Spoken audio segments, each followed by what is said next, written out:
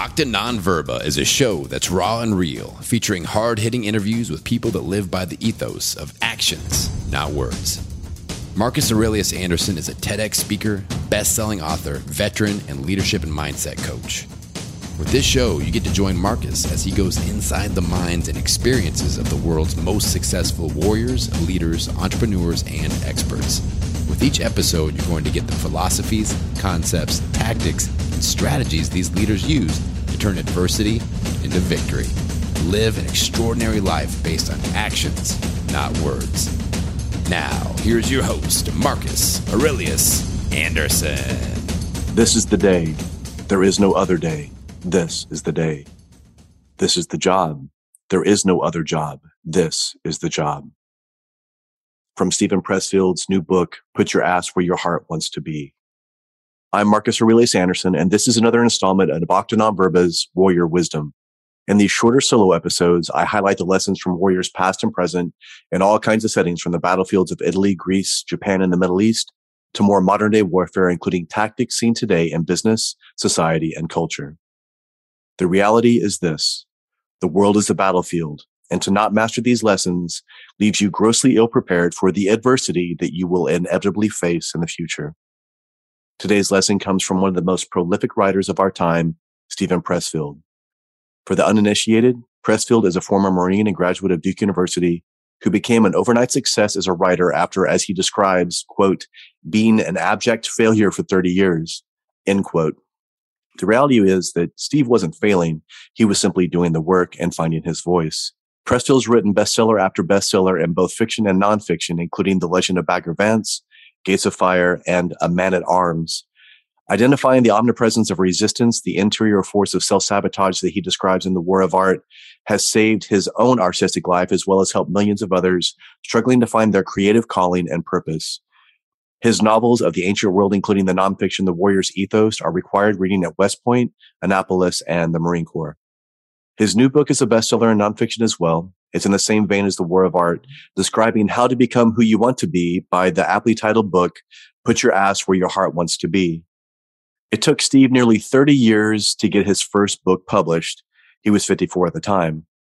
If you're within the sound of my voice right now, understand, whatever you're trying to accomplish is absolutely attainable if you simply keep going. You can grab copies of Put Your Ass Where Your Heart Wants to Be, The War of Art, and all of Pressfield's other work anywhere that you buy books. Here are some key takeaways from this new book. One of the repeated themes from this and many of Pressfield's works of nonfiction start with the classic idea of the War of Art, this concept of resistance with a capital R. For reference, the War of Art has been cited by many authors, artists, and leaders as both pragmatic and inspirational, receiving praise from the likes of Tim Ferriss, Ryan Holiday, and Rich Roll, to name just a few. It's sold over 1 million copies in multiple languages. Here's a quote from the War of Art regarding resistance. Most of us have two lives, the life that we live and the unlived life within us. Between the two stands resistance. Resistance cannot be seen, touched, or heard, but it can be felt. It arises from within. It is self-generated and self-perpetuated. The more important a call or action is to our soul's evolution, the more resistance we will feel towards pursuing it. So from Put Your Ass Where Your Heart Wants to Be, one of the most powerful things that he talks about is setting the intention. Like with the opening quote, this is the day, there is no other day, this is the day, this is the job, there is no other job, this is the job. The way that this is written puts everything into perspective. And as I've said before, if everything is a priority, then nothing is a priority. The intention that Pressfield highlights, that this is the day, that there is no other day, that this is the job, there is no other job, helps us not only prioritize the things that are truly priorities, it reminds us to give those things our complete, undivided attention. This is my definition of multitasking. The art of screwing up 2 or more things at once while simultaneously achieving none of them well. In whatever you're trying to do, be it a conversation with a loved one or the work that you must be working towards to accomplish your goal, apply this attention of single-minded focus instead of this glorified form of distraction that is incompetence known as multitasking. Next, you must understand that the work that you're doing, the calling that you've answered, be it to become an entrepreneur, an author, a creative, or an artist of any capacity, is a lifelong endeavor. The pursuit only stops when you stop breathing. To illustrate this hero's journey, Pressfield published a piece written by his hero, pianist James Rhodes. And these are the words from an article that they have in the new book, page 48, Put Your Ass Where Your Heart Wants to Be. Quoting Rhodes, I didn't play the piano for 10 years. A decade of slow death by greed, working in the city, chasing something that never existed in the first place, including security, self-worth, etc. And only when the pain of not doing it got greater than the imagined pain of doing it, did I somehow find the balls to pursue what I really wanted and have been obsessed with since the age of 7, to be a concert pianist. Admittedly, I went a little extreme. No income for 5 years, 6 hours a day of intense practice, monthly 4-day-long lessons with a brilliant and psychotic teacher in Vienna, a hunger for something that was so necessary that it cost me my marriage, 9 months in a mental hospital, and most of my dignity and about 35 pounds of weight. And the pot of gold at the end of the rainbow is not perhaps the Disney ending that I had imagined.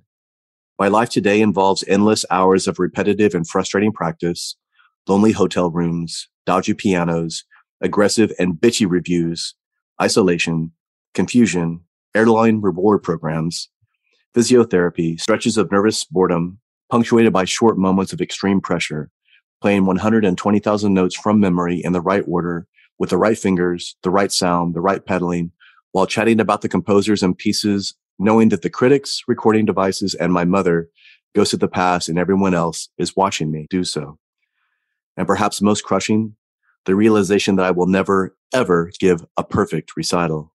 I can only ever, with luck and hard work and a hefty dose of self-forgiveness, be good enough. And yet the undescribable reward of taking a bunch of ink on paper from the shelf at Chappelle and Bond Street, tubing at home, setting the score, pencil, coffee, and an ashtray on the piano, and emerging a few days, weeks, or months later to perform something that some mad genius lunatic of a composer 300 years ago heard in his head while out of his mind with grief or love or syphilis. A piece of music that will always baffle the greatest of minds in the world, that simply cannot be made sense of, that is still living and floating around in the ether. That is something that is truly extraordinary. And I did that. In fact, I do that. My continual astonishment after accomplishing it every time. As you can tell by Rhodes' words, it's been a tough road for him, but he wouldn't have it any other way. In fact, in many ways, it parallels the laborious 30 years that Pressfield spent in the pursuit of his craft. Yet they both came to the same conclusion. It was absolutely worth it. Because why? They kept going. Another part that he talks from this book about is this understanding of Stoicism. And if you're listening to this, you're probably familiar with Stoicism or a fan, or you know Ryan Holiday's work. But in Put Your Ass Where Your Heart Wants to Be, he disagrees with certain parts of Stoicism. This is on page 86, and I'm going to read what it says. I'm a big fan of Ryan Holiday and his books, blogs, podcasts, etc., about the ancient Stoics and the principles of Stoicism, but I have one bone to pick with him. The primary principle of Stoicism, as I understand it, is that fortune is unknowable, unpredictable, and for sure uncontrollable. The proper providence of a Stoic, therefore, is to strengthen himself mentally and emotionally so that the inevitable glories and catastrophes of life do not crush him to unravel or for him to act in a manner that is unworthy of his higher self. Now, who can argue with that? But here's where he diverges from the path. Pressfield says, I think that you can influence fortune, fortuna, as they say, if by fortune you mean the unknowable will and actions of heaven. I believe that our actions here on the mortal plane not only do not go unnoticed by the gods, but there is a direct, if still unfathomable, connection to these places. In fact, our mantra, put your ass where your heart wants to be, implies exactly that. Now, this is a point that I can absolutely agree with. Many people today don't believe that they have more control or influence over the outcomes of their own lives because they simply give up at the first sign of resistance or adversity. In fact, they often get this backwards. They believe that they can influence or control the events, thoughts, or actions of others, which they really cannot.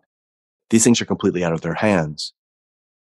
They then mistakenly believe that they cannot exercise more control over their own lives by controlling their own thoughts, actions, and beliefs about those thoughts and the way that they inform them. In other words, they sit on their hands and play the role of the glorified victim. The reality is when you commit 100%, because there is only one level of commitment, and that is total, that's when everything begins to align for you. But if you have some half-ass, half-hearted attempt, you will get at best half-ass and half-hearted results.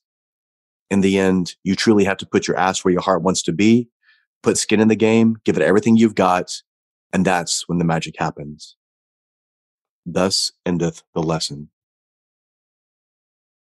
If you've listened to my most recent interview with Steven Pressfield, which is the episode before this one, Octa Nonverba 106, we talk about all these things and more. And if you haven't heard it yet, go download it now. I think you'll enjoy it. I also had the honor of having Steven Pressfield on my podcast last year in a special 2-part interview series, Octa Nonverba 41 and 42. Go back and download those. I think you'll enjoy them very much.